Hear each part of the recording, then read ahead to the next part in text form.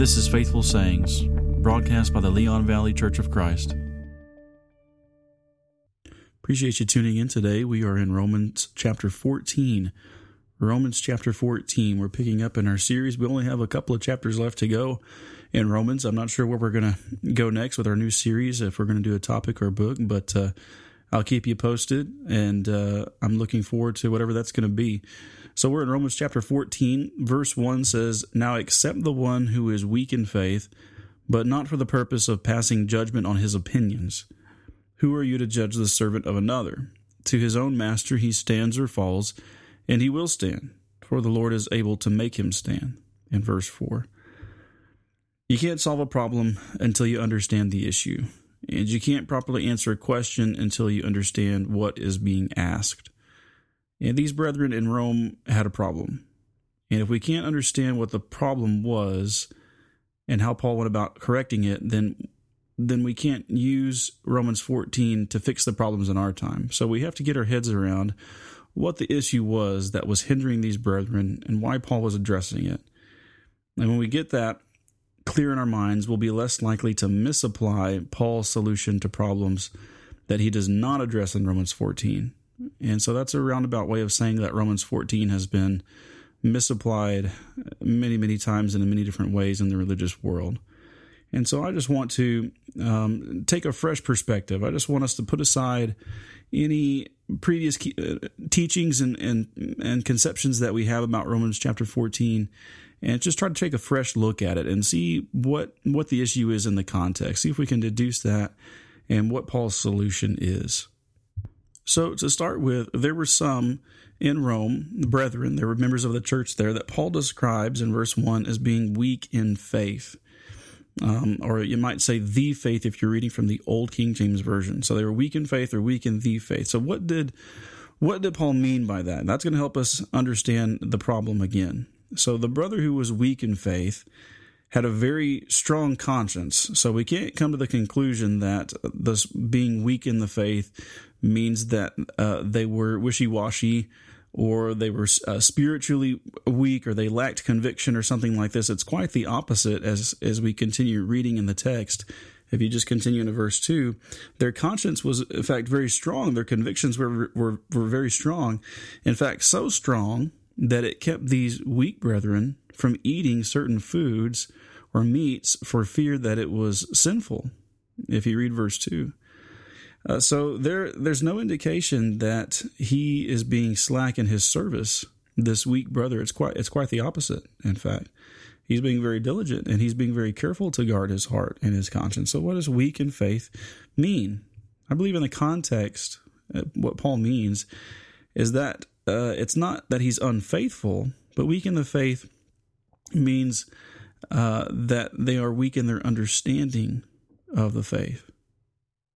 Right, because these brethren who Paul again describes this way were very convicted, and they were observing holy days in verse 5, and they were imposing that, or at least trying to impose that upon others. And so all this indicates that he was weak or she was weak in their understanding of the faith and what the faith constituted, right? And in their mind, it included restrictions against eating certain foods and observing certain days, or I guess it obtained positive ordinances to observe certain days in a religious way.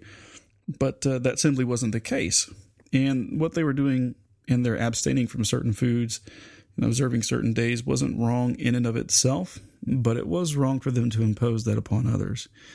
And so his conscience up to this point, the weak brother's conscience up to this point in time when Paul is writing was not fully informed with regard to the doing away or the abolition of those dietary laws under the Judaic system and ceremonial holy days, whatever those were that they were observing. And so he was judging, as a result, he was, as Paul says, judging the one who did eat meat as sinning. You look in verse 3.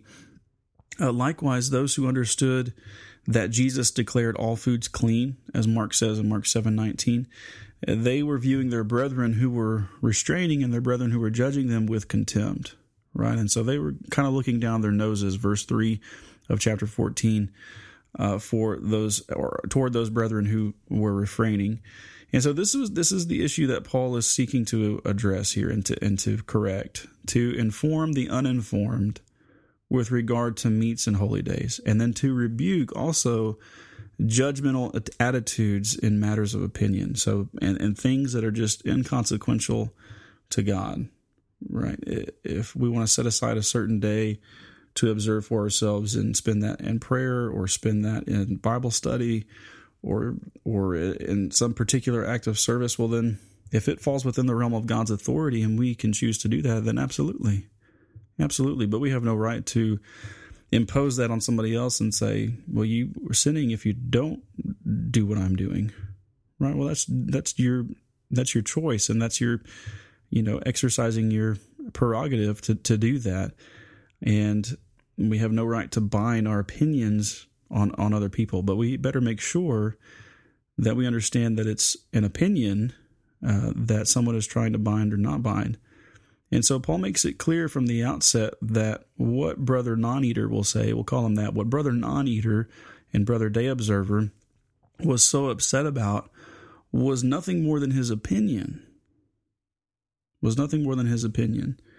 And he needed to learn to regard it as such without condemning those around him, without condemning his brothers and sisters who did eat. Brother Eater and Brother Day Non-Observer. That's kind of a convoluted way of saying that, but I think you get the picture. In verse 3, he says, the one who does not eat is not to judge the one who eats, for God has accepted him. So if this were a matter of doctrine, let me say this, if this were a matter of doctrine, that's something God had determined for men to do with these specific issues of eating or observing certain days, then Paul would have set the record straight, because that's what he does everywhere else in the New Testament. And he exposes who's in the wrong, and he exposes who's in the right and what needs to be done. Some examples can be seen in Philippians 3:2 and 3, Galatians 5:12, among other letters. And that is clearly not the case here. He's not picking sides here. Of course, there's not really a side to pick in those other contexts either, but you get the picture, right? It's God's side that matters and God's truth that matters. And so that's what he holds up as the standard, and that's what he was inspired to preach. And in the course of doing that, well, then it was exposed who was in the wrong and who was actually standing for the truth. But this is clearly not the case here, because God has accepted both men, whether they chose to eat certain foods or not, or observe certain days or not. And so in the same way, we find in verse 1, in like manner, the one who ate meat and who did not observe certain days was to accept the one weak in faith. That's what we read at the outset a minute ago. They're to accept those who are weak in the faith, but that is weak in their understanding of the faith, right? But not for the purpose of judging his opinions. So this was the instruction that both parties were to abide by, to work together in unity without imposing their scruples and opinions on one another. Right? But that assumes that we can tell the difference between what's a matter of doctrine and what's a matter of opinion. Right? And when at the outset I said that Romans 14 has been misapplied to a great degree in the religious world, that's what I was speaking about. That mostly that failure to discern, okay, what's a matter of doctrine and what's a matter of opinion, because people have taken Romans chapter 14 and said, see, Paul says you need to accept me, when in fact they are trying to condone or teach something that is condemned in Scripture, right? Like social drinking or differences with regard to Jesus' teaching on marriage, right? And who is allowed to scripturally divorce and what the exception is for that. And from Matthew 19, and say, well, you just need to accept me even though we have a difference of opinion. That is not what we are to do. So there's a different set of instructions with how we are to approach one another when there's a difference in our beliefs regarding doctrine. And we have to look at passages like Philippians chapter 2 and Ephesians 4 to understand, first of all, what our attitude needs to be, and then also what our approach should be and how we go about that. But that's not what Paul is dealing with in Romans chapter 14. All right, in Romans chapter 14, he's dealing with differences of opinion, not differences in doctrine. And so the point is, in verse 19, in these differences of opinion, not to bind them, and he says in verse 19, to pursue the things which make for peace and the building up of one another. So pursue the things that are consequential, that do matter, that God has said are unto edification. as Paul teaches in 1 Corinthians chapter 14. So throughout this text, we're reminded that also we're all ultimately accountable to God for the decisions that we make. So that's something that's not exclusive. That's not a teaching that's exclusive to Romans chapter 14. But Paul really wants to drive that point home. Verse 11, we will all stand before the judgment seat of God, and each one of us will give an account of himself to God. So final judgment is going to be on an individual basis. And someone might say, well, wait a minute. Didn't Jesus collectively hold local churches accountable in Revelation 2 and 3? And that's absolutely right. He did. All right. And we're going to be held accountable as individuals insofar as our relationship to those local churches. Right. So if we were at Laodicea or Ephesus or one of the other churches that Jesus addressed, well then, yeah, we individually had a responsibility to correct that action because we were part of that collectivity, that local church. But final judgment will be on an individual basis, strictly. And that's something that Paul reinforces here. We are responsible for acting in accordance with our own conscience, And so there may be things, that do not sit well with my conscience, that are okay with you, but as so far as God is concerned, he hasn't condemned it, even though I feel uneasy about it in my conscience. And what Paul is saying here is that if it's a violation of your conscience, well, then you can't go through with it. Verse 5, each person must be fully convinced in his own mind. Each person must be fully convinced in his own mind. For if we live for the Lord. If we die for the Lord. Therefore, whether we live or die, we are the Lord's. Verse 8. So in the final analysis, everything I do should be for the Lord and done in good conscience for him, even if my conscience has not caught up to my intellect, right? Which is what was happening here with these brethren who were continuing to observe certain matters that were no longer consequential to God. They weren't part of the new covenant, abstaining from certain foods and observing certain days, right? But as they were informed, they were going to grow out of that. But if they couldn't do that in good conscience, well, then they had to follow their conscience, right? Because it would be sin not to. It's a sin to violate one's conscience. So the weak brethren in Rome, again, we're now going to be informed after reading Paul's letter that what they had sought to impose upon others was nothing more than their own opinion. However, they could choose to continue eating only vegetables if they wanted to for themselves, and that would be fine. That would be perfectly fine with God, so long as they did so without condemning others. And again, all of this serves, I think, to reinforce to us the importance of preserving our conscience. So the word conscience itself is not used. I'm using that word over and over again. You're probably thinking, I don't see that anywhere in the text. Paul is not using that word. But we know in other places like 1 Timothy 5, and when he's standing before different civil authorities, he talks about the importance of preserving his own conscience and how he's done everything in good conscience up until that point in his life. And so even though he doesn't use that word specifically, this is what he has in view. Again, because of verse 5, he speaks of being convinced in his own mind. Verse 6, doing it for the Lord. Verse 14, if he considers it clean. And so these are all indications that he's speaking of an individual's judgment, right? He's speaking of an individual's judgment and an individual's honest appraisal of his own activities before God, wherein God has given him the liberty to act. So I have to keep underlining that for us because that's important to keep at the front of our minds. All right, Paul is talking about an area wherein God has given us liberty to act. So this text, again, is not a guide for settling doctrinal differences, matters that God has already settled, in which we are not at liberty to act any other way. Because if we do, we sin and we separate ourselves from him because we're acting without his authority. So if we desire, again, to know what our approach and attitude should be in those cases, then we look to Ephesians 4, 1-4, Galatians 6, 1 and 2, Philippians 2, etc. Lots of other passages, but that's not the point of our study today. We're talking about choices and matters of opinion.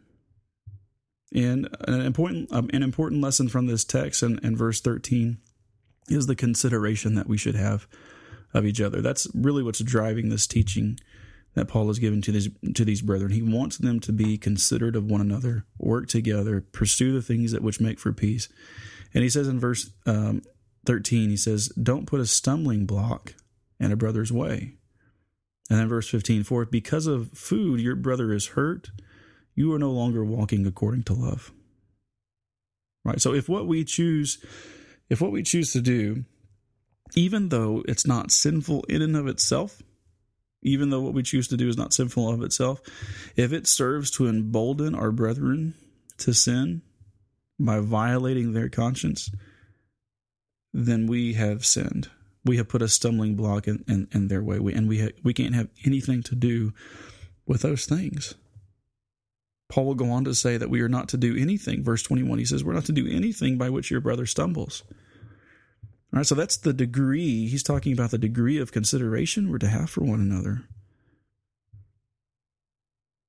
Again, we should pursue the things which make for peace. And remember, verse 17 and 18, that the kingdom of God is not eating and drinking, but righteousness and peace and joy in the Holy Spirit. For he who in this way serves Christ is acceptable to God and approved by men. So this is the course that we should be taking. If we can discern what is a matter of opinion, what is a matter of liberty versus what is a matter of faith, meaning what is a matter of doctrine, we'll keep Romans 14 in its proper perspective. Right? Understanding this text, understanding Romans 14 will help us tolerate each other where we should, and also combat error where we must and when we must. Paul is not saying that a man should be tolerated in a local church or accepted when he teaches another doctrine, so long as, one, he is convinced in his own mind, he does it for the Lord, if he gives God thanks, if he considers it clean, and if he has his own conviction before God. All right, those are all phrases Paul uses in Romans chapter 14 of an individual's activities, wherein God has given him liberty to act. Right, but none of those criterion fit with a doctrine of God. Paul isn't saying, well, if somebody thinks it's okay to curse and they're convinced in their own mind and they do it for the Lord and they give God thanks and they consider it clean and they have this own conviction before God, well, then accept them. Right? We always have to remember that what man thinks is not equal to what God says, ever. Now, we have to come to our own honest conclusions about what his word says, but they have to be our conclusions. And we have to remember that what we think is never equal to what God has actually said. And so we have to continually go back and reevaluate ourselves and test our beliefs by the Scripture and reinforce those beliefs to make sure we are in fact seeking God on his terms and his conditions. Because regardless if I'm convinced in my own mind if something is true, what matters is if it's authorized by God, and we can easily conflate those two. And we never want to be guilty of that. I appreciate so very much older brethren who have helped me in so many ways. I can remember several years ago, and this is just a personal illustration of the point that I just made. So pardon my personal story as I digress here. Several years ago, I was in a Bible study, and I was thinking about the question of baptism and having several studies with others on that. And they had, in the course of those studies, a question came about James chapter 2 and saving faith and what he defines as saving faith. And so I was with an older brother who was a preacher and elder in the church, and I said, I've got some questions, and I was just parroting what, had been said to me in another study. And I said, and it confused me. I was in doubt, and I just wasn't sure. And instead of that brother saying, well, that matter should be settled in your mind, and you know better than this, and this is the standard, and so on and so forth, he said, well, let's go take a look at that text. Let's go take a look at that text and see if what that individual was telling you is actually there. And let's consider even the specific verbiage and go back to the original language, and let's just see. Let's test what it is they've said by the word of God. Right, now that's illustrative of someone who understands that what they think and their conclusions is not the same thing as what God has said. Right, and so they want to go back to the Word of God to be sure.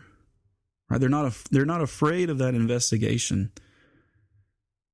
Right, and I think that's a powerful lesson for us, and I think it's indicative of someone who is honestly and objectively seeking the truth of God's word.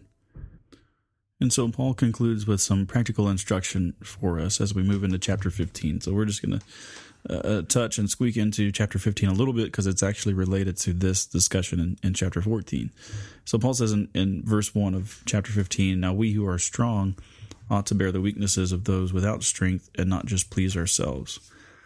So the condescension from brother non-eater had to come to an end, just as assuredly as brother eater's judgment had to come to an end.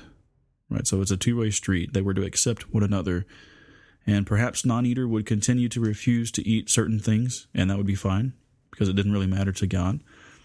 And the other brother could continue to eat so long as he wasn't putting a stumbling block in front of his other brethren and encouraging them to sin. Verse 2, "Each of us is to please his neighbor for his good, to his edification." So Paul touches on that point again. He's repeating that point from verse 19 of chapter 14 about building up one another, right? But the New American Standard is just using this word now, edification, rather than tearing each other down over issues that don't really matter to God, right? They're not moral issues, they're not doctrinal issues, until and unless engaging in them leads a brother to sin, leads a brother to violate his own conscience. So Christ is our ultimate example in this regard in all things. Just as he is in all things, he is our king and creator and sustainer. And despite all of that, he still, when he came and still now, does not live to please himself, but rather he sacrificed and continued to sacrifice for the good of others, even to the point of giving his own life. Just look at verse 3 of chapter 15. So how will we find strength and courage and motivation to fulfill these commands? We look at his example. And then Paul gives us another reason too in verse 4 of chapter 15. He says, "Whatever was written in earlier times was written for our instruction, so that through perseverance and the encouragement of the scriptures we might have hope." So it's God who grants perseverance and encouragement through his word. And he's calling us to accept one another just as Christ has accepted us. With all our faults and foibles and scruples, we're to do the same and help each other grow up and be mature men and women in Christ. Appreciate you tuning in today. I'm Jason Garcia, and this has been Faithful Sayings.